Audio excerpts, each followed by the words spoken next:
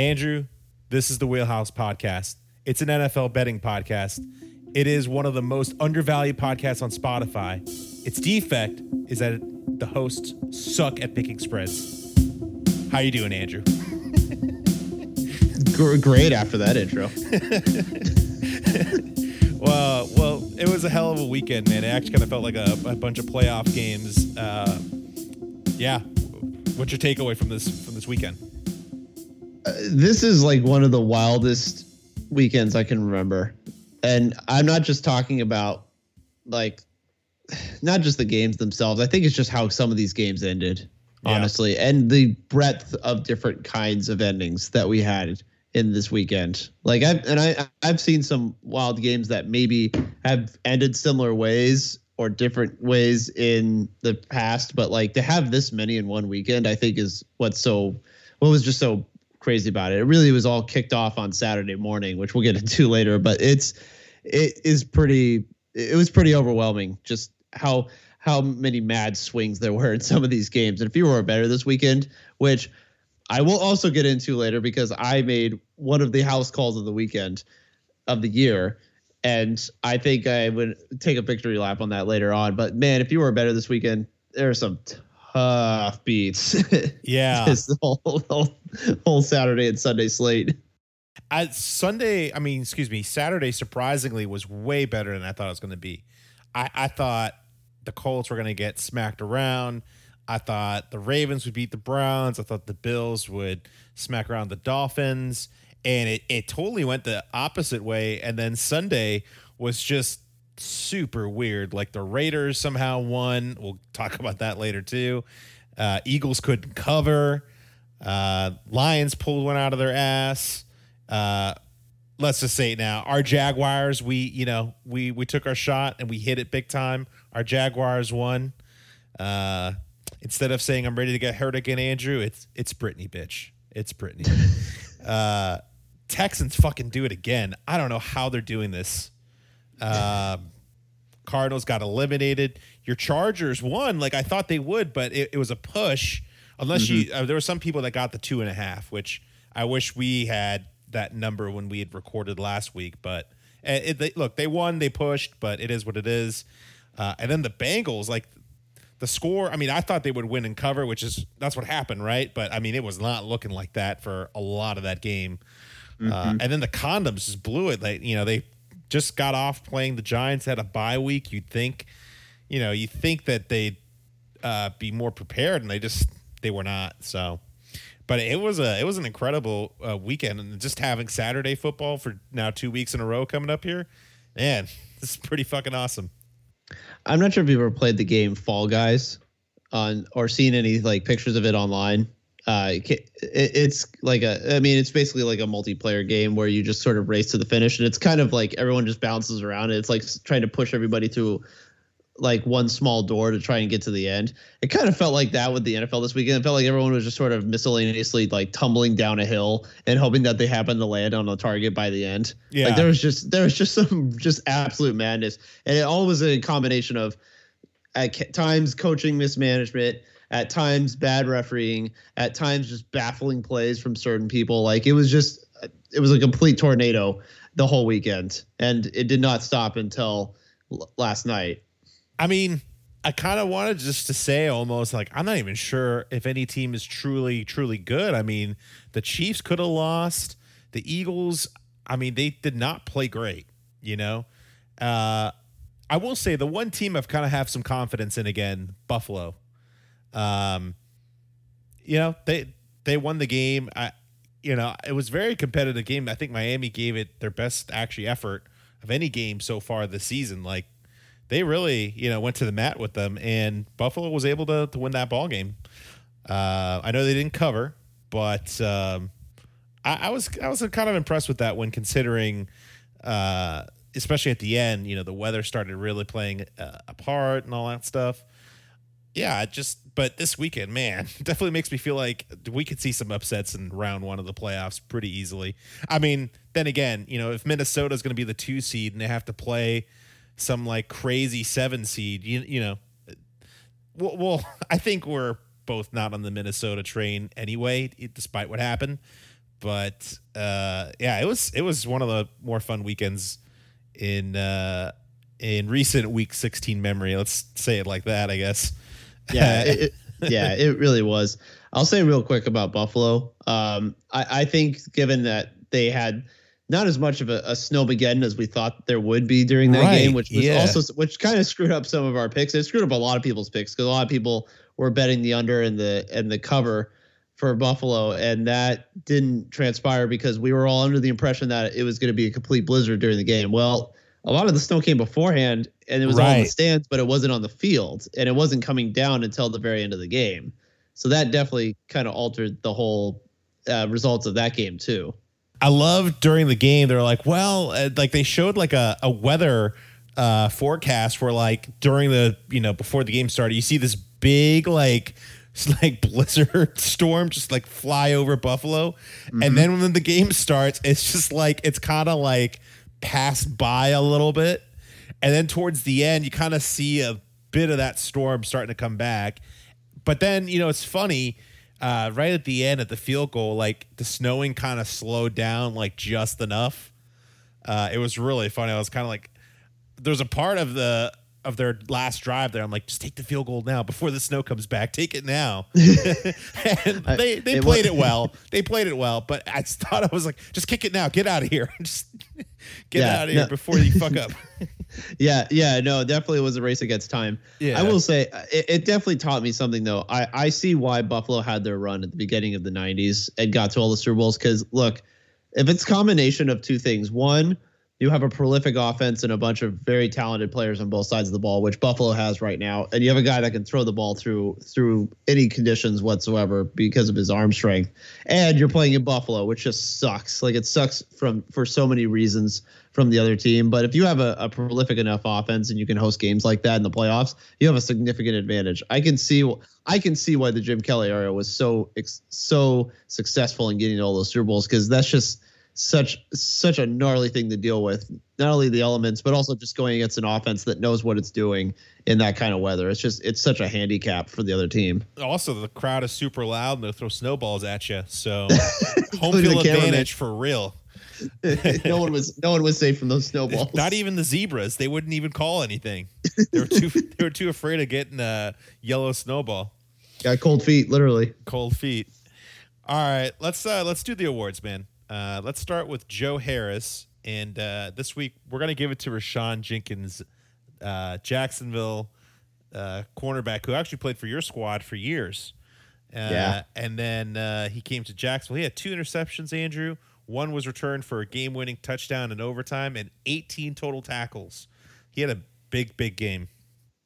Yeah, no, I'm good for him. I remember him on the Chargers. He didn't really do much, and honestly, he got beat on a lot of coverages. He was kind of toasted a few times, and not really much of an asset for the team.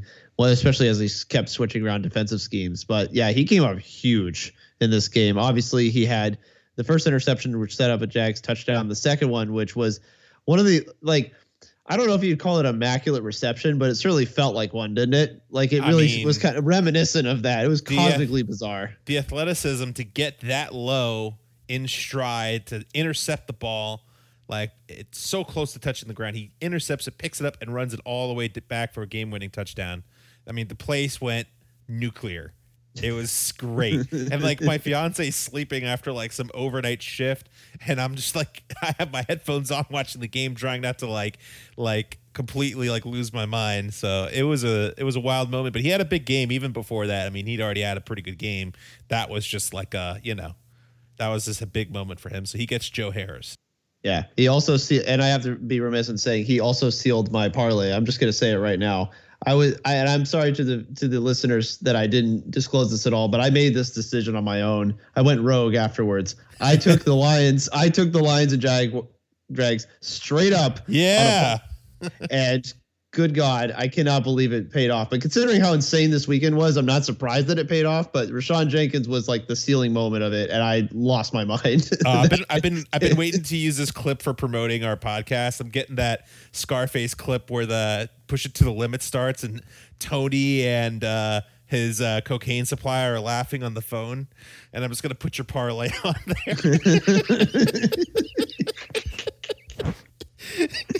I'm gonna do it. It's gonna be great.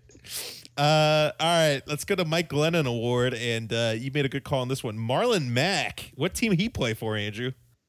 Yeah, seriously, I found out last week when he was playing against the Chiefs that he was apparently on the Broncos after being deported from the Texans after he had been injured for quite a long time. He was the bell cow back in Indianapolis and just kind of disappeared over the last 3 years, and he's miraculously turned up on this team with Latavius Murray of all people, and has forged a formidable two-punch duo at running back.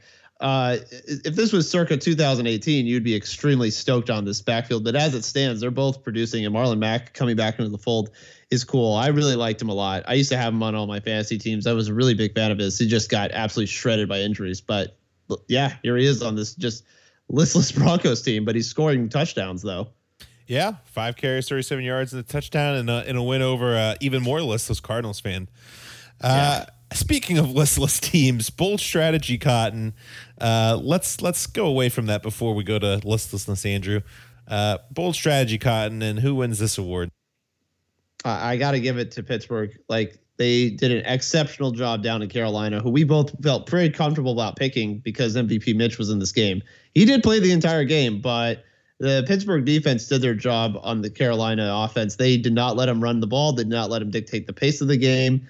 Now, they didn't get any turnovers, but Carolina was really kind of stuck in molasses for a lot of the game on offense and just wasn't able to generate enough. Meanwhile, Pittsburgh got some big plays from their guys, Najee Harris, George Pickens, and the bunch, just kind of getting enough on offense to do the job. And it was kind of impressive.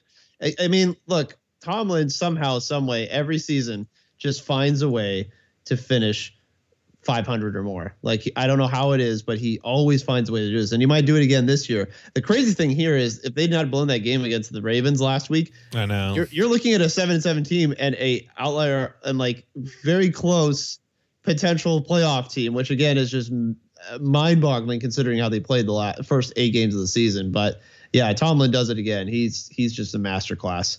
Yeah, they kept Hubbard and Foreman's rushing yards to 19 total yards combined for the two of them. So what's that? 0.19 of Derrick Henry?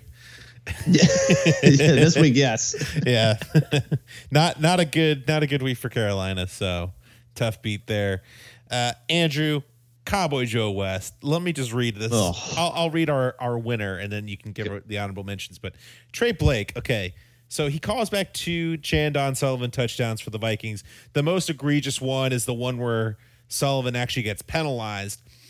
I want to read you, and I apologize to the reader or to the listeners, but they may not hear this otherwise. So Kevin Seifert from ESPN, he spoke with the pool reporters for the with the referees, which included Blake and Walt Anderson. Okay, and so here's the explanation. So question. Can you take me through the Michael Pittman fumble in the second quarter and why that play was blown dead? The ruling on the field was the runner's forward progress had been stopped. Once he's wrapped up by the defender and his forward progress is stopped, the play is over. So any action that happens subsequently after that is nullified because the play is dead. That was the ruling on the field. We see plays, running backs extending plays or plays not being blown as fast. How do you determine when forward progress is? Is there a certain amount of time? Forward progress ends once the runner is not making progress towards his goal line any longer. We determine that and the play's over. Question. And that's not reviewable, correct? That is correct. Okay, so first of all, the fuck. Second of all, forward progress is fucking nonsense, Andrew, and it's enforced selectively. Just like everything else in this fucking league, it's selective with the Zebras. And like, yeah, I mean, pretty much then by that logic, pretty much any fumble could be just called down. You know what I mean? Yeah. Like, well, it was like, can you admit you fucked up? Like, that was a touchdown. Well, it's just as subjective as like in the grasp, right? With the quarterbacks and like saying who's in the grasp. Do you even know what that means anymore? I certainly don't, because there's guys that get out of that all the time, but they're always saying like, oh, he's in the grasp. The play's over. Okay, the Miami game last week. Okay, Armstead is on the ball. He pushes it out to Tyreek Hill. Tyreek Hill runs it for a touchdown. What's the fucking difference? I mean, I would have loved to have Forward that call. progress, my ass. Like, it just gets worse and worse. Like, we don't know what a fucking catch is, and now we have to clarify what forward progress is. You got to be fucking kidding me, man. I mean, we made a mistake. We might as well start kind of counting the 3 Mississippi, right? I mean, we might as well. It was just awful. I mean, at the end of the day, it didn't really change the outcome because the Vikings won, right? Like, that was in favor of the Colts, that call. But still, like, if Minnesota had not come back, right, people would have been talking about those two. They just would have. You know that. And also, to add insult to injury, you had Sullivan getting punished for his second one not being called in, and he threw it. I mean, he took off his helmet and got really upset, and they called him for an unsportsmanlike conduct. And it's like, look, I'd be mad too after that. Like, I would be absolutely furious. And I know they like console him on the sideline and all that, but I don't know. It felt like Eric Andre, the skit of him like shooting the guy in the chair and being like, "Who could have done this?" It's like the refs just being like, "You did this. You started this." So here's Walt Anderson on that penalty. Would you like to hear these quotes, Andrew? Oh, please indulge me. Question. Trey, to Trey and Walt Anderson. Sullivan was penalized for taking off his helmet, ? He was penalized for unsportsmanlike conduct for throwing his helmet on the field, yes. Anderson. By rule, because the foul was dead, he gets penalized wherever the result of the replay process determines the ball is. Question. Wherever you determine he recovered, it's 15 yards back. Anderson, correct. The fuck? Okay. The fuck? It's like, oh, you insulted us for being wrong about our job? 15-yard penalty. Yeah, pretty much. I can't. I just can't. So, but not to be outdone, I mean, the Zebras almost got toughest beat of the week. Almost, Andrew. Why don't you go ahead and take us through the honorable mentions here? Well, you had a couple also in the first of all, the Raiders and Patriots game, which obviously we'll get into how batshit crazy the rest of that game was. But before that, you had Derek Carr tossing a touchdown to, I believe it was Matt Collins, if I'm not mistaken. That's correct. In the back of the end zone. Replay shows that his right foot was clearly out of bounds as he was catching the ball. Now, I mean, I say clearly, it might have been hairs, but it looks like his foot is out of bounds, like his toes are touching the end line. Well, apparently, even though they took the time to go ahead and call down the New York, see how they're doing, make sure they have coffee and donuts and all that, and then call back. It didn't matter. He still got the touchdown. Okay, so I guess we don't have 4K technology when it's not an NBC broadcast to see that's clearly not a catch. All right, cool, awesome. So that was fantastic, but that's some karma that all the Patriot fans have been talking about for the last 24 hours. Now after that, you also have, in conjunction with that, not to be outdone by that call, is also the Washington Commanders, who, look, did not play very well in this game against the Giants and arguably should have lost anyways. But you've got a couple situations. That game was not well called in general, but two of the last three plays on their goal line attempts, they have I believe they have a third and goal, and they call a run play and they get a touchdown. However, Terry McLaurin is called for being part of an illegal formation and being off the line of scrimmage. Well, guess what? Mr. McLaurin explained so eloquently after the game, and you see in video replay, is looking at the line judge, points at the line judge, who tells him, yes, you are clearly on the line. You are not behind and covering the center. You are on the line, and you are not causing any sort of illegal formation whatsoever. And then is not even involved in the play, might I add, as well. He's just standing idly over there to keep the CB away from the play. And they call him on it. Okay, cool. I guess that's a thing now. And then to add to even more stokes to the fire, basically you have a fourth down goal. Heineke passes into the end zone to Curtis Samuel. I mean, look, the guy was giving him a nice old Christmas bear hug. Like he wanted to make sure that he was nice and warm for the holiday season, because that was some of the most egregious mugging I've seen on a goal line play like that. And he's got the receiver like double barrel chested and didn't get a call. Yeah, like he's ready to like suplex the guy, and he doesn't pile get called. Pile driver. Yeah, we got WWE going on out here too. Yeah, and so that doesn't get called. Chris Collinsworth is basically on the broadcast being like, that's PI, and like just it's hard to get a color commentator to say that, PI, but he straight up said it was straight up. Terry McAuley, as he usually does, just like, yeah, he probably should have been PI, whatever, you know, him being his subjective self, quote in quotations. There was just so many egregious calls this weekend. I'm sure there were even plenty more that were even more ticky-tack, but this was one of the roughest displays from the Zebras this whole year. Yeah, it's been a while. The Zebras were, I don't know, they were on sabbatical from making bad decisions, but, you know, the stripes always show up. Let's go to Anthony Lynn Express, and Andrew, it's your favorite guy, the pencil pusher, a.k.a. PP Patricia, and the Patriots. Look, it's amazing we haven't chastised him this much in a while, but, you know, they had like an even record going into the game, I believe, right? I think they were 500, something like that. No, they were 7-6. Yeah, they were in a wild card spot. 7-6. Okay, they lose to the Raiders on the last play in regulation. There was 24 seconds at the beginning of the play. Okay, they clearly didn't have a good play in mind because they run a draw. If you're gonna run a draw, just take a knee and go to overtime, right? You're winning in the second half. Like, strategically, just, you don't have a lot of time. You clearly don't have a play in your playbook to go to the Hail Mary. If you actually look at the Raiders' defense, they were anticipating a Hail Mary. They got Matt Collins in there, by the way. So they're anticipating a Hail Mary, right? So, okay, so you do the lateral stuff. Why are you throwing it to Mac Jones? What is he going to do? Throw it backwards to nobody? Like, I don't really understand the decision. Look, I admire, I forget the name of the player who threw it to Mac Jones, but he like owned it after the game.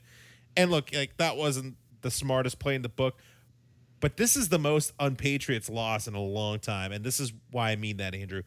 They did not have a plan for this situation. And whatever, if they want to call their draw play their plan, or even the lateral their plan, it's a fucking shitty plan. And that's not what the Patriots are known for.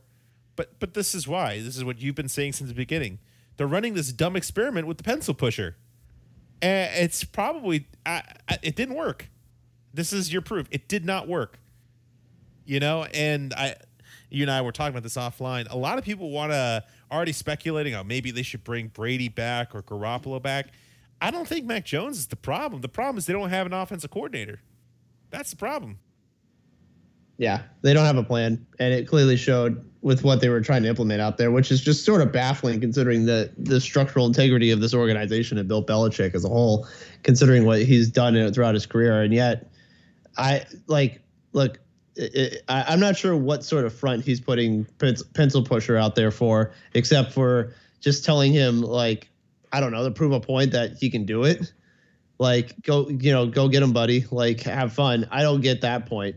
Like, but I think there's a lot of very irate Boston fans right now who are ready to, pull some triggers, and I get it. But at the same time, like, I don't think Bill's going anywhere. I think that's kind of an overreaction in my opinion. But this is just, I don't understand what's going on with the coaching this season. It's been really abysmal. And I mean, the fact that they're even 700 is honestly amazing. I think they've gotten some good plays from their defense. Their defense is really the strength of their team, and they've managed to keep that intact. But man, their offense is just so unwatchable. They cannot throw the ball vertically. But the thing that's painful stupid about that team is that I actually don't think their offensive talent is terrible. I like Mac Jones personally. I know there are a lot of people that don't, but last year he was a rookie and went to the playoffs. Okay, and he played pretty good. Okay, going into this season, he was clearly the best quarterback out of his class, right? Then you have these running backs they got. They have some great running backs between Stevenson and Harris. Pretty good. They have two pretty good tight ends. Their receiver core is not great, but it's fine, right? Like they don't have Devontae Adams or Jamar Chase. It's fine. It's the scheme. It's the coaching. They don't have. I mean, I don't really understand what they tried to do. Like they don't really seem to leverage any strength that they have.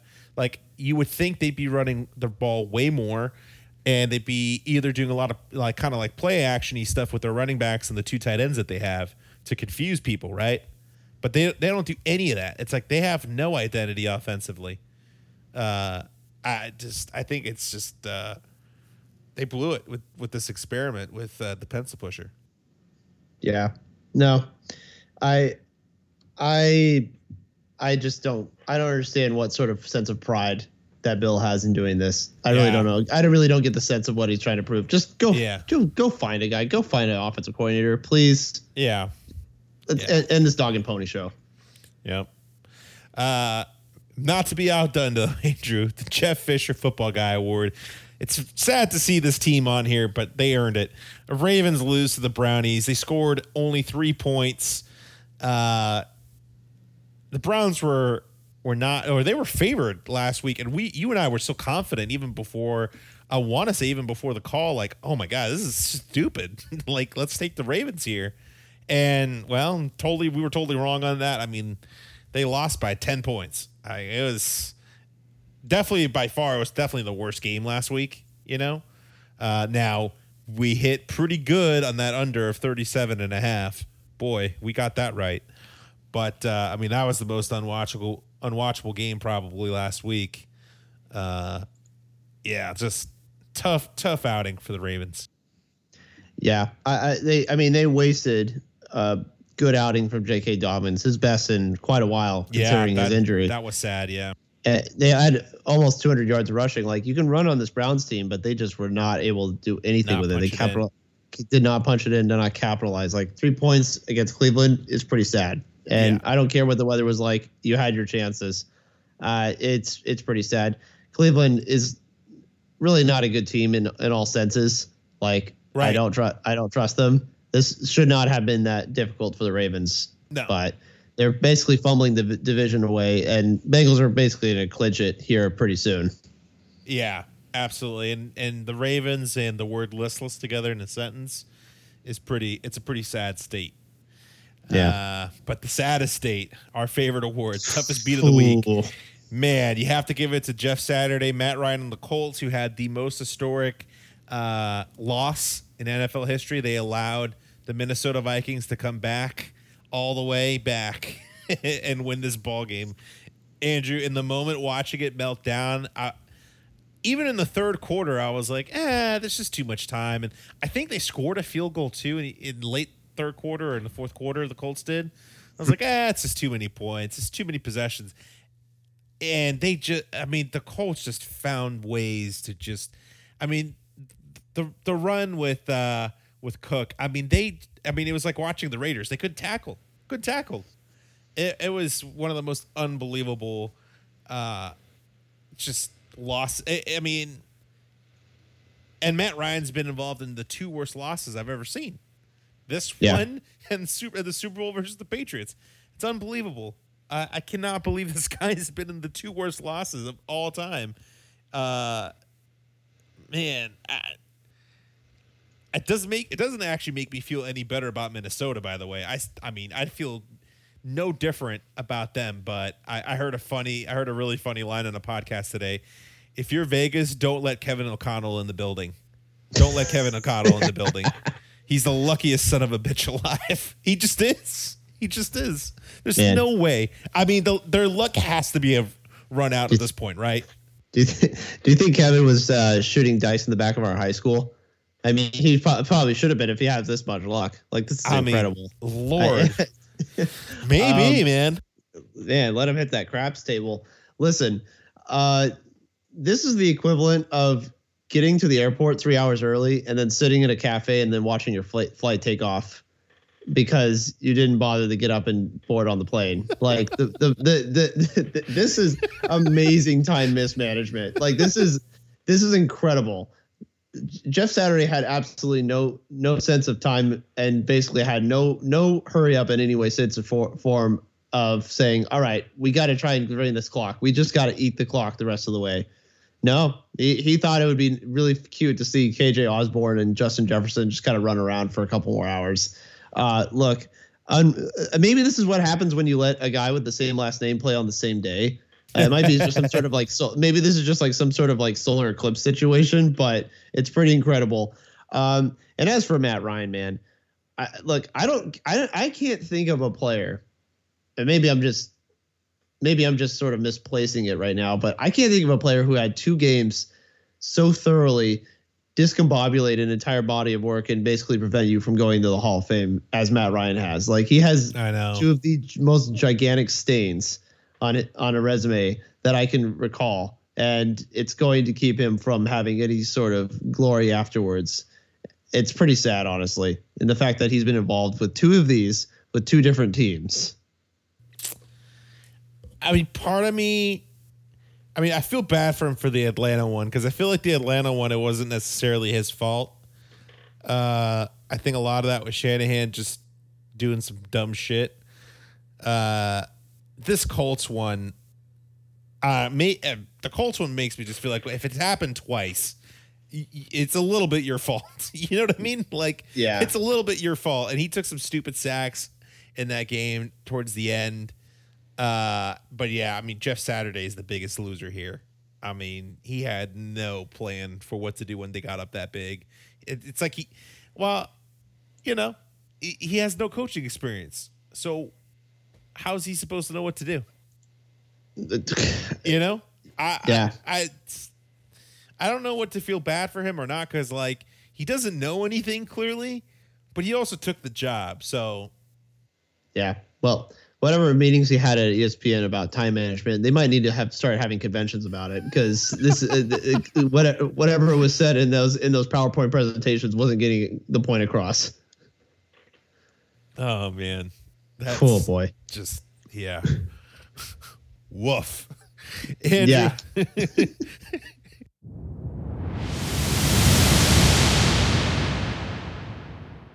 All right, Andrew. NFL Week 16 lines by betnow.eu and mixed in a little Caesar Sportsbook because some of the lines were not available yet on BetNow. We got a couple games active right now, or we got one game active right now with the Packers and Rams. Andrew, it was tough to divide these up, so I apologize if some of these are a little mishmashed in the wrong spot, but this is the best I could do. We're going to start with Chris Berman primetime block and Thursday night. Jets playing the Jaguars at home. Jets are favored by 1, Andrew. Over under 38.5. What do you like here? Okay. So there's a glaring disparity in this game. Would you like to guess what it is? Quarterback. Mm-hmm. Listen, Mr. Mike White will probably not be in this game because his ribs are basically mashed potatoes right now. Yeah. And I don't think he's not going to be in this game. So Zach Wilson, and look, I know Wilson played better. He had better numbers against the Lions. He's still Zach Wilson. He's still taking sacks and he's still Zach Wilson. He's still Zach Wilson. Conversely, man, look, Trevor Lawrence is becoming something, man. I don't know how much of that Cowboys game you watched, but he was incredible. I watched the entire game. His ability to spin out of pressure and to keep his eyes downfield was so immense during that entire game. His throw to Zay Jones when he turned his shoulders on that second to last play of regulation when they were getting down in field goal range was awesome. Like he's just dicing it up right now. He is really starting to become something, and that is such a significant advantage. And look, I know this Jaguars defense is not very good. They've been pretty diced up a lot of times, but this offense, the most telling stat to me was the one that was shown on ESPN last night, which was in the last 100. So coming to the season, 114 games in the franchise history of the Jaguars where they were down 17 plus points. They were 1-113. This team, when they're down by 17 points, is 2-2. So clearly they have a prolific enough offense, and one of the most prolific quarterbacks they've ever had in their entire franchise history. He's the best quarterback they've ever had in their franchise. He probably history. is. Like, he's probably past Brunell, and he's probably past David Garrard and Byron Leftwich and all those guys. Like, he is something special. And I think to have that asset is something that I have to keep going with. The Jets are in a bit of a tailspin right now, and I don't see them recovering in this game. Like, I know they have a good defense. I know they have some assets on offense, but like, the Jaguars just are playing with house money. They're rolling dice and they're hitting, and they have a chance to win the division. I got to take them in this pushing. game. They are pushing. They are pushing hard. Andrew, Trevor Lawrence is pushing the team to play out to win the division and perhaps have a home game in year 2 post Urban Meyer year 1. Yeah. So what that tells me is if he actually just had a half decent coach last year, this is what he would have been out the gate probably. That's how bad Urban Meyer was, but how good he is. Yeah. Like that's incredible. And I feel like all the confidence he's got all his confidence back. You could tell during the back half of last year, he lost all his confidence. You could tell. Mm-hmm. That's why people were saying like, well, he's getting worse. Like, he's regressing. Like, well, yeah, because Urban Meyer's his head coach. That's why. Like, that it's, and I apply the same logic to this line here. Don't get Jedi mind tricked. The Jags are going to win straight up here. Okay. They're going to win by how much? I don't know. I like the Jags again, and I'll keep saying it. Whether they win or lose, I'm ready to get hurt again, Andrew. And I'll take the over here in the 38.5. Yeah. Well, it's not as psychotic if I take them this week, but look, I'm going to take the over here. And I think this Jaguars team's got something special, and and honestly, it's the first time maybe ever that I was excited to watch them on a Thursday night. Like, I'm actually excited to watch them on an off weekday. This is a true primetime game. Look, the Jets are not going to make this easy. I think the Jags probably win by like a field goal again, something like that. It's going to be close, okay? The Jets' defense is fucking good. I just think the struggle, like you said, will be offense. And, again, don't be Jedi mind tricked. It's Zach Wilson, okay? They're going to lose. Let's talk about the Jags, the team that they beat on this past week. Let's go ahead and go to Saturday. Eagles at Cowboys. I think I screwed this up. I believe it's Eagles favored by 6. Now I got to double check my notes here, Andrew. That doesn't sound right. I thought it was still -1.5 Dallas before the news that came through. I was right.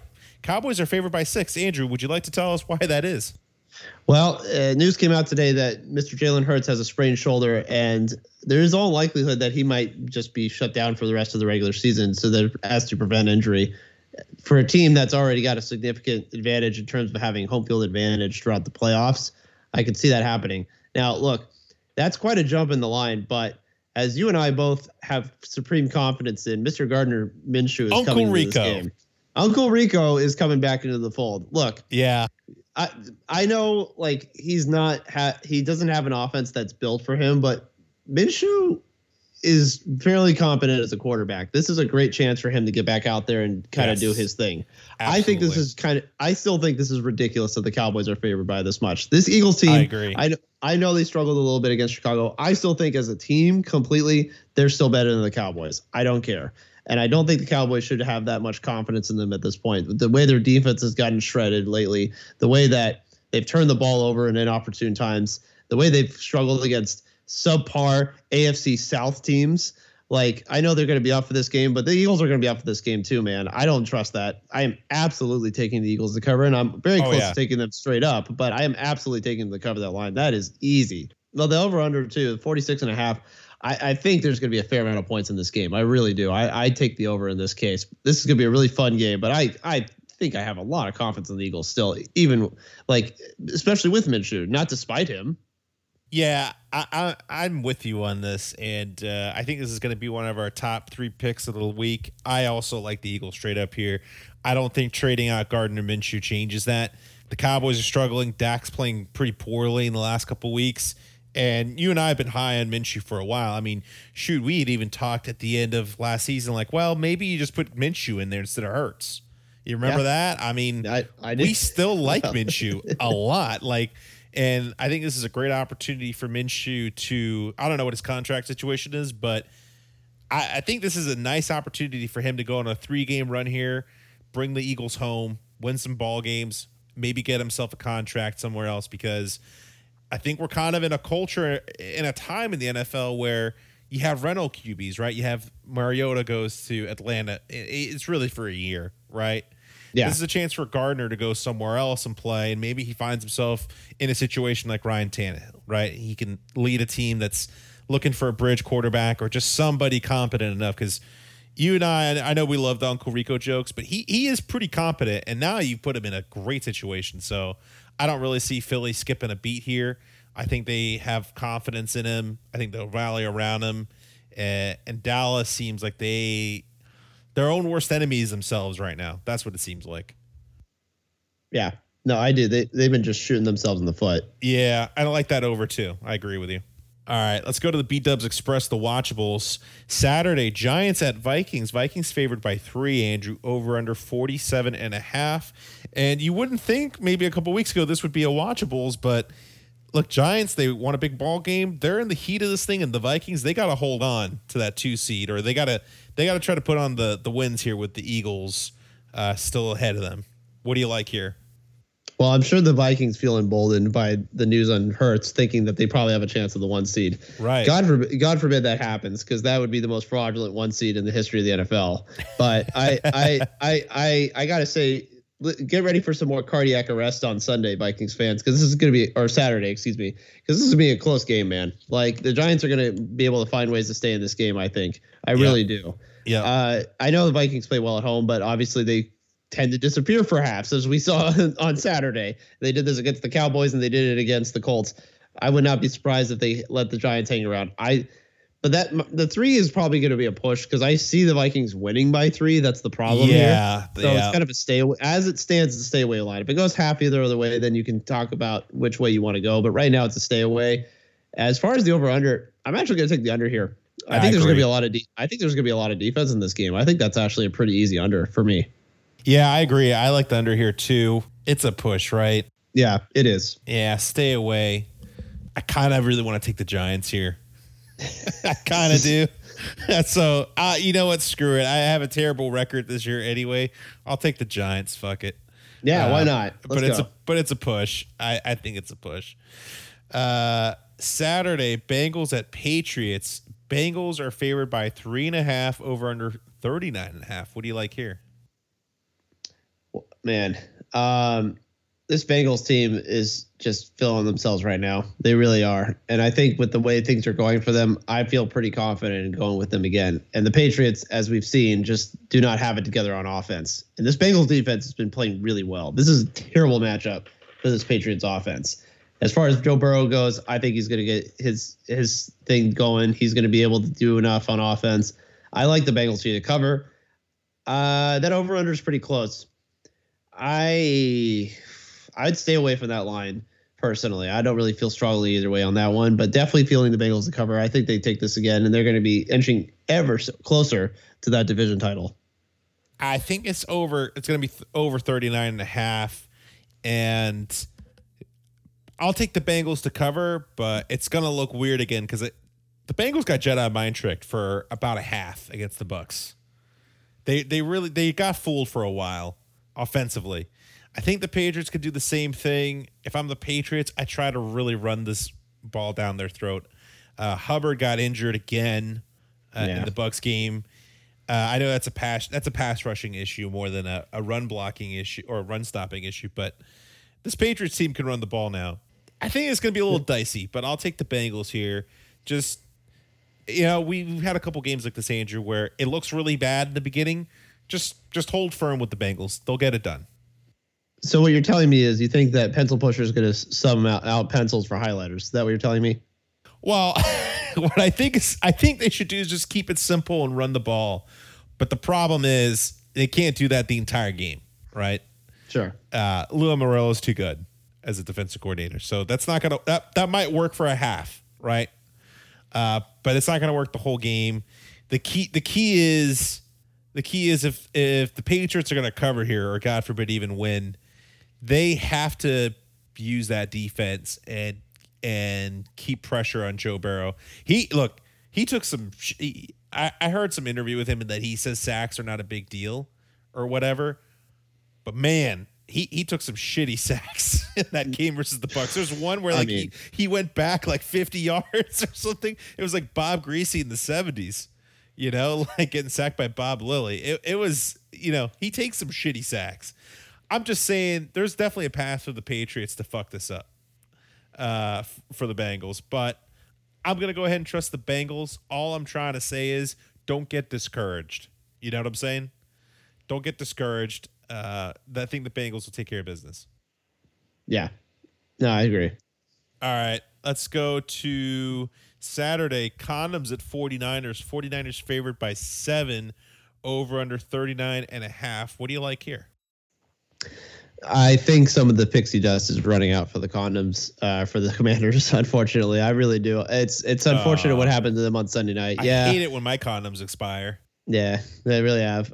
Look, this is not fun. The 49ers are doing their thing on offense. Brock Purdy is playing very well, giving everything that he's had very intelligently. I didn't get to say that at the top of the show. He just made some really smart plays against Seattle. His ability to kind of have self-awareness around the field is really impressive for a rookie. I'm very immensely impressed by what he's done in his short stint. And this team is just running the ball very efficiently. I think this 49er team is making their run right now. And I think that's going to be very considerable in the NFC playoff picture. I like the 49ers to cover.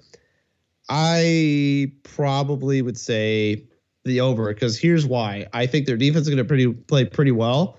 I think they're going to get some turnovers, and they're going to get some short fields for their offense. So that's why I think they actually score a fair amount of points in this game. I'm still going to take the under here. I don't really see a path for the Condoms. Maybe a couple weeks ago you could have talked me into it, but they've just kind of, this Heineke thing, it's just kind of like last year. The magic dust kind of has worn off a little bit, and the 49ers seem to be feeling themselves. I don't really see this as a terribly difficult matchup for Purdy. In fact, I don't really feel like he's had a terribly difficult matchup quite yet, but I think they take care of business versus the Condoms. Let's go ahead and go to the Phil Sims Bland Bananas barely watchables. Saturday, Lions at Panthers. This should have been a watchable, but it's not. Lions at Panthers. Lions favored by 2.5, over under 44.5. What do you like here?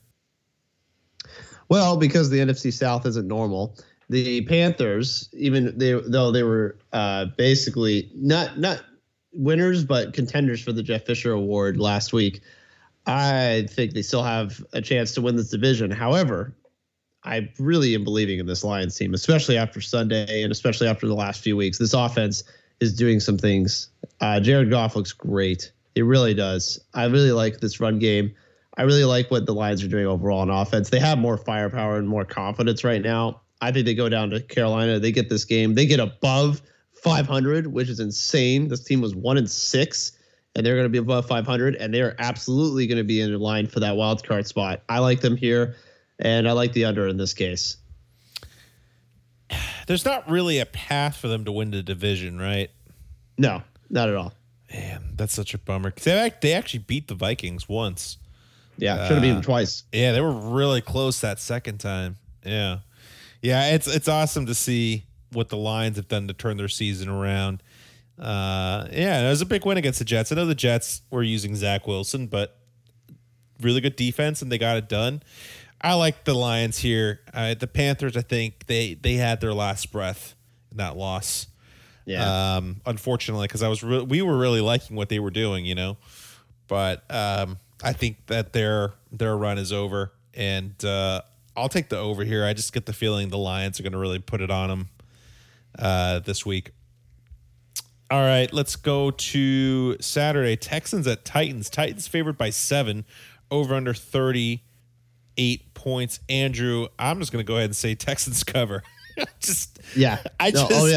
already hear the owner of McNair buzzing down to the field and making sure that this team covers but doesn't win. Like, there has to be there has to be like a mandate on the sideline, like calling down to Lovie Smith, being like, "Hey, you cover this game, but by any means necessary, do not win at all." Period. It's these last 2 weeks are the freakiest thing about this team, this season with them. I mean, they've been one of the friskiest teams, and they have one win under their belt, Andrew. Oh yeah, they're doing their job. One win under their belt, and they've covered so many games. I mean, they're not any good. Like, don't get me wrong, they're not any good, but they've covered way more than they should have. And this Titans team is struggling right now. This is a division win. This is about pride. I think the Texans would love to fuck up the Titans season right here. I'm not sure that I'm not going to pick the Texans straight up here, but I think this is a lock. Texans cover, and a lock that it's under 38 points. I agree. Hard lock on that. Look, Texans got to keep Bryce Young's seat warm, so they got to make sure that they don't. Yeah, they're not fooling around here. They got to make sure they keep that one solid until the end of the year. So, Titans win this game. They absolutely desperately need this win because here come the Jaguars. Yeah, really pushing these guys. But think about it though.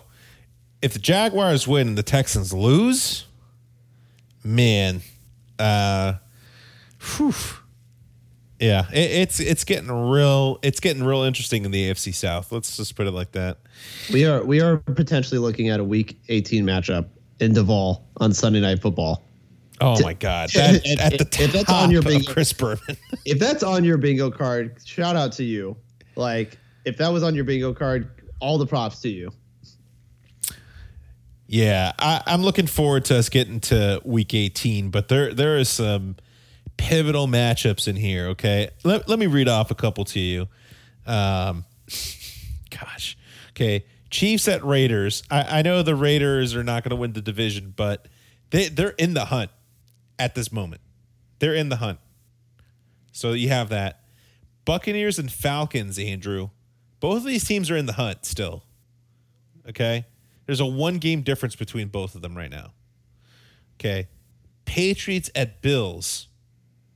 Okay? And this one may not mean as much anymore, but Ravens at Bengals. I mean, there's some matchups in here that really... Jets at Dolphins. Panthers at Saints. I mean, there are some pretty and then here you go. Titans at Jaguars Sunday night. Yeah, it's gonna be a great end of the year week.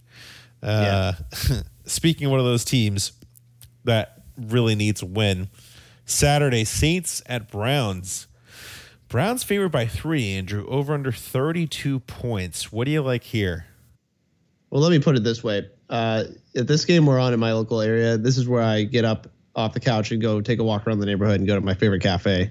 I don't think this is anything that I really want to be a part of. Mostly, I'd almost say bridge to nowhere, but I understand that the Saints are in it, so I have to pretend that they have a chance. I mean, your guess is as good as mine as how this game's going to end, because the Saints team, I mean, you see Taysom Hill just walk out there and throw a bomb downfield out of nowhere. You're like, okay, sure. Yeah, I guess this team's still doing that.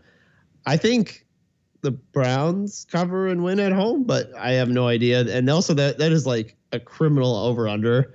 I'm taking the over because I just think there's going to be some weird stuff in this game. There's going to be like some strange points scored, but I don't know, man. This feels like a coin flip.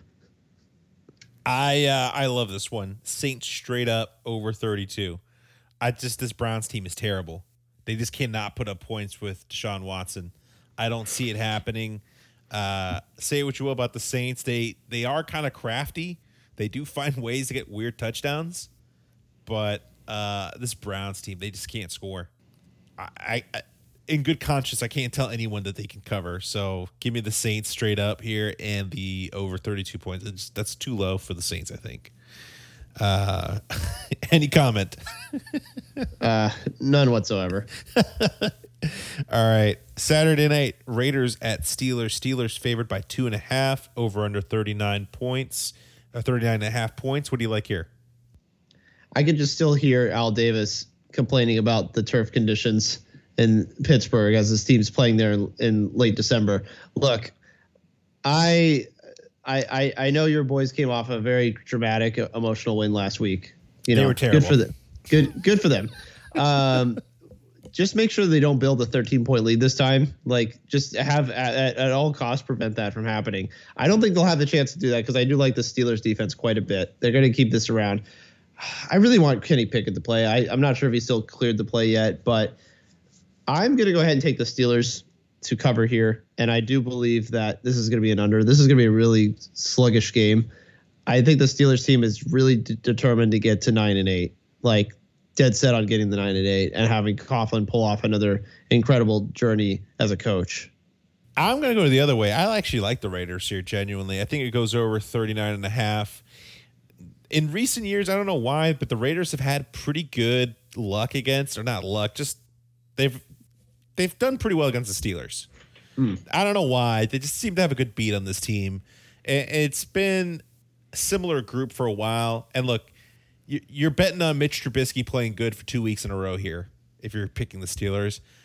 In good conscience, I can't tell people to do that. I know the Raiders are not exactly trustworthy either, but, they can put up some points here. I like Derek Carr more than I like Mitch Trubisky.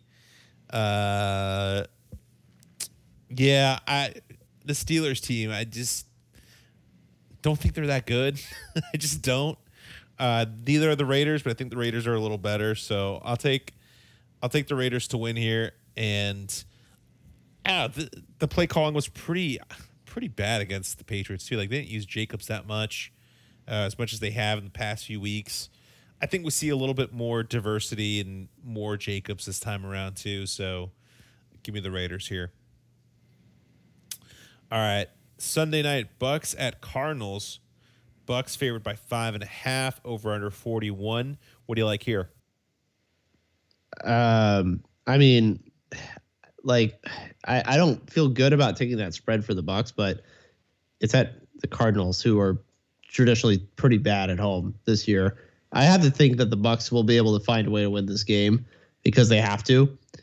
Or maybe not. Maybe they'll just say, you know what, we're just going to see how many games we can lose until we win the division, which feels like a challenge at this point. But I think they're going to be able to take this game, and probably the under because, again, they can't score, but neither can the Cardinals. I like the Bucks here, actually. Now, I'll take the under here, and here's my thinking. Andrew, we're probably going to see Trace McSorley start for the Cardinals. Absolutely. Yeah, we're probably going to see McSorley. Okay, the Cardinals are officially eliminated from the playoffs. So, what are they playing for? Really, it's not pride. Yeah, they don't. They're definitely a team that has no pride. That's the thing with them. So, and the Bucks actually need this game because this is an NFC opponent, and this win actually means something. So I feel like the Bucks, this actually means a lot to them, and it means really nothing to the Cardinals. In fact, it's better for them to actually lose, so they have a better draft pick. So I like the Bucks to cover here. I like the under. But yeah, this is, man, I bet they wish they could flex this one out. I don't think they can, though. This is they're stuck with this one. Christmas lockdown, baby. Oh God. Well, at least I don't have to worry about what I'm doing. Let's go to Monday night. Chargers at Colts. Chargers favored by 4, over under 47 points. What do you like here? This team just never makes it easy, man. Like, it's illegal for them to win by any significant margin. It really is. I don't trust them to cover this because they just don't win by 4 or more. They win by 3. Like, I'm avidly supposed to believe that. I really do believe it. And I think that the Colts are going to somehow stay around. I think they're going to not win this game. I do think the Chargers actually win this game. I can't believe I'm saying that because I just never have confidence in them. But I think their defense is coming along. I hope Derwin James is able to play. I think they've been able to figure some things out on the defensive line. Braden Fajoko and Sebastian Joseph Day have done a really good job of clogging up the run lanes a little bit more in recent weeks. I think that's going to be a big factor here. Also, Jonathan Taylor is probably out for the rest of the season, so Colts won't have that asset for them either. I like the Chargers here to win, but maybe not cover. And I'm going to go with the under because I don't think there's going to be a lot of offense on either side. Yeah, I agree. The Chargers defense has kind of been picking it up the last couple of weeks here. So I think the Chargers defense generally just wins their matchup with the Colts offense. Yeah, I like the under big time here. I'll take the Chargers to cover, but I worry it's going to be another push, but I'll take the Chargers here. All right, bridge to nowhere, Andrew. Saturday, Bills at Bears. Bills favored by 9 over under 41 points. What do you got here? I feel like I should take that, but I can't. I don't know why that feels so big. Even I know the Bills and Bears is a mismatch, but the Bears are just a weird team that kind of hovers around. I mean, they covered against the Eagles last week. Like, I think they're going to probably find a way to cover against this Bills team too. I don't think they win. I think the Bills absolutely win straight up. Yeah. I think I'm going to go with the over. I think there's going to be enough plays made by Allen and Fields that there's going to be some points in this game, actually. So I'm going to go with the over, like 46 or 47 total points, and I think the Bears find a way to cover. Yeah, I agree with you. I'll take the Bears to cover here. I think it'll be pretty close, but I think the Bears cover and definitely over 41 points. Yeah, the Bills just they kind of give up a lot of points, don't they? Yeah. So I think that's a good bet. Not one of my favorites. Not like one I'm throwing in a bunch of tickets, but yeah, I think it's pretty fun with the Bears this week. Saturday, Falcons at Ravens. Boy, this might be the most listless game of the week. Ravens are somehow favored by 7, Andrew. Over under 37.5. Andrew, I'm going to go ahead and say Falcons cover and under. Sure, I'll go with that too. But yeah. Okay, Ravens by 3. I could buy that. By 7, I don't know about that, man. I don't know about that. That's just too many points. I mean, you're not excited for Tyler Huntley versus Desmond Ridder? Because I sure am. I mean, I'm a little disappointed in Tyler in Huntley. He did not do much against the Browns, but man, Ridder he couldn't even make 100 yards. No, it was bad. And I don't think this Ravens matchup is good for him as a second start. So. No. Yeah, it's gonna get real. It's probably gonna get real ugly. It's gonna be a lot of Tyler Algiers running the ball probably, but this will be one of the most. It's on bridge to nowhere because it's out of conference for both of them. But I mean, this is pretty close to Montezuma's special as it gets. It's gonna be really low scoring, so definitely hit that under. It's pretty hilarious considering they're both also still playing for division title, by the way. That's the thing. Keep that note in there. That's the thing. I mean, it's only bridge to nowhere because they're out of conference, really. But yeah, I mean, they might be the barely. I mean, they're not. I mean, they're not even barely watchables. It's like they're not really watchable, you know. But it's also like not complete Montezuma special because these guys actually could make the playoffs. So. Yeah. I mean, it's the banana that you bite into, and it's a plantain instead. I mean, shoot, that's what you make banana bread with. You get it real ripe. Yeah, that's what you do. All right, last bridge to nowhere. Sunday, Packers at Dolphins. The Finns are favored by 6. Andrew, over under 46.5. This is one of the Caesar lines that we have. What do you like here? It's pretty funny. Simultaneously looking at my screen and watching the frozen tundra on display with the Packers and seeing them travel from Lambeau to a balmy Miami the next week. I mean, you talk about climate shift. Oh my God. That has to be one of the biggest differentials in NFL history, aside from my boys playing in the Miami Mania that was in 1982 and then going to the Freezer Bowl the next week. But yeah, I think, for the Packers here, I think they have a chance to cover. I really do. I think they're going to try and keep playing hard because they think they still have a chance of the playoffs. I think their offense is going to find a way to put up some points. I like the over here. I still think the Dolphins end up winning the game because they're on a skid. They really need a win. Like they're in trouble. And they also don't have that tiebreaker over the Chargers, obviously. So they kind of need to keep pace. Like they're not in line to be, they're in line to be trouble here if they don't kick it in the gear again here soon. So I like them to win this game, but I do think the Packers cover, and I like the over. I like the over too. I'm going to go ahead and go the other way though. I like the Dolphins to cover here. I don't get fooled by what's going on in this Packers game. As of this recording, we're nearing the end of the third quarter. Packers are up 24-6 versus a listless Rams. My dad's been texting me nonstop, Andrew, saying that he can't believe we lost to Baker Mayfield and Jeff Saturday. I'm like, you almost lost to the pencil pusher on Sunday. Believe, man, believe. Sorry, Jorge, but I can. Yeah. I don't know what tape you're watching, dude. Yeah, I can believe it. But look, this Packers team, don't get fooled, okay? Like, this team will be lucky to get to 7 wins, which is what I predicted way back. I like the Dolphins here. They're definitely going to win, but I like the cover. Andrew, there was no other place to put this game. There's always one Montezuma special, and it's Sunday Broncos at Rams. Broncos favored by 1 over under 35.5, Andrew. I'll take the Broncos, I guess, and I'm definitely taking the under. Broncos by 1. I mean, it almost feels like a push too, but I'll take the Broncos here. I don't believe in this Rams team at all. Seb, I got to say one thing. The Montezuma special, it's not going to be volcanic acid coming out. You know what's coming out? Not lava. It's slime, baby. It's the Nickelodeon game. Yeah. Get ready for it. Who's going to be our MVP this year? We got to find out, man. I cannot wait. Now, unfortunately, Mr. Wilson will not be in this game, so we will not be getting the Patton and Russell Wilson MVP. Man. Yeah. Now, maybe That's we can give bummer, it. Actually, maybe we can give it to the Baker. Maybe we give it to Baker in a losing effort. Let's do that. So we have hope for that. I'll put $5 on Latavius Murray.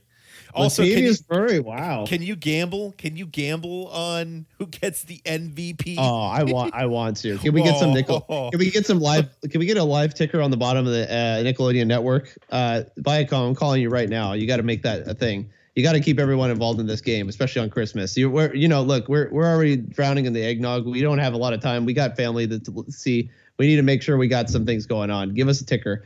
This is. I'm honestly too good. I'm more giddy for this game for the wrong reasons than I should be, but I really feel disgusting. I'm Googling lines for over-unders on MVP, and I can't find anything, which is bullshit because I want to bet on Latavius Murray. Oh my God. I cannot wait to watch my Twitter feed during this game. It's going to be such a massive. I would have flexed this game into Sunday night. Yes, I'm saying that right now. I would have rather flexed this into Sunday night and have that debacle instead. Just give me something really silly. Yeah, I guess I'll take the Broncos here. I'll probably take the under because, good Lord, I cannot stand either team scoring on offense. So I think this is probably going to be an under, but it's unwatchable. Unwatchable. One last thing. This is the other Caesars line, but yeah, it's unwatchable. Oh my God. This just tickles me too much. Yeah. The only watchable part is that it'll be on Nickelodeon. Andrew, before we get out of here, I know you wanted to give some shout outs, so go ahead and give your shout outs. I watched, and this is what's so kind of incredible, and it was kind of fortunate for all of us, is before all that wacky, absolutely batshit crazy action on Sunday, we were witnesses to an incredible World Cup final. I mean, that game was absolutely nuts. I'm not sure if you saw it because it was actually a better start time for you than it was for me because it was 9 a.m. Central your time. I wish I did. I'm not a big soccer guy. I think you know that. Sure. And I really wasn't following it. Had I realized it was Argentina versus France, I probably would have made some different choices about my Sunday. Because, yeah, I mean, I looked at the score. I read the recap afterward, watched a little YouTube. I mean, that looked like an incredible game. And then the other thing too, Andrew, is like, this is rare opportunity. Mbappe versus Messi. We don't get that a lot in major sports championships where you have these two, like all-time players facing off against each other. It's pretty rare. Like, Kobe and LeBron never played each other. Who's the best quarterback Tom Brady ever played against? Kurt Warner. I mean, you know what I'm saying? Like, you don't see a lot of this very much. I think this is what people wanted. This is what people wanted Mahomes and Brady to be 2 years ago in the Super Bowl, which ended up happening. This is what people envisioned. I mean, these guys were trading the golden goal, the golden boot back and forth. Like Messi, Mbappe has it, Messi gets it, Mbappe takes it back. Like then he ties it again, then Mbappe takes it again. Mbappe scores a hat trick in the World Cup, which is insane. I mean, he single-handedly dragged France into extra time and out of extra time in the penalties and had the first penalty kick. I mean, he tried his damnedest to take that game over. It was incredible. France was listless for 75 minutes. They were getting their asses handed to them in the midfield. Argentina was playing with their hair on fire for a good part of that match. And then Mbappe just did his thing for two. I mean, they had 2 goals in 2 minutes. Like, being up 2-0 in the World Cup final, it feels like being up like multiple touchdowns in a Super Bowl. Like, there's absolutely no reason the other team should come back, and yet they did in quick succession. It was really impressive. And as a guy who's been watching Messi since high school, I mean, to see him crown his moment like this, I mean, this is how I see it. I think we always look at it, especially with quarterbacks, trying to end their career off on the right note. Elway did it. Manning did it. Getting guys to kind of retire on top with that Super Bowl ring. We thought Brady might do it 2 years ago. Obviously, he didn't for various reasons. Well, we'll get into that down the road. But imagine, can you imagine if Messi, who it's like basically, I mean, he's 35. He's 35 and he's in like dog years. He's like over over 100 basically in terms of soccer years. Like, he's just been in soccer for so long, and playing at this level is still incredible at his age. But I mean, imagine if you were Manning and you lost your chance to win a Super Bowl, and then you had to wait 4 years again to have another chance to finish your career out. Like, imagine if Brady, let's say if Manning lost in 2013, that Seahawks Super Bowl, right? And he said, okay, I have to wait 4 more years to play a Super Bowl. I mean, his arm was basically a pool noodle by the time he actually won a Super Bowl 2 years later. You can imagine what if that happened if he had to do that again. I mean, for Messi to keep waiting for his chance and finally get it is so incredible. For him to finish out on top like this. I just was so. And again, this was at 7 a.m. my time. So I watched this, and then we get into all that NFL action. Like, Jaguars Cowboys was just about to start. Like, it was an absolutely insane slate. It was just, as a sports fan, this was one of the most fun weekends I've had of the year. It was so incredible. And having this World Cup final sandwiched in between it was just really, really delightful. It was something else. I'll definitely tell you that. And man, I definitely regret not watching it live. I mean, to see that matchup would have been great. Absolute roller coaster. Absolute roller coaster. It's pretty rare that those kind of players actually do face off playing each other. Yeah. Andrew, always a pleasure. And hopefully week 16 will bring us more unpredictable pain and pleasure. Yeah, absolutely, man. I'm ready to be hurt again. I'm ready to be heard again. Get those slime cannons ready, baby. Get that ticker on Nickelodeon Network. Come on, guys. Get those fryers ready. Rev up those lines.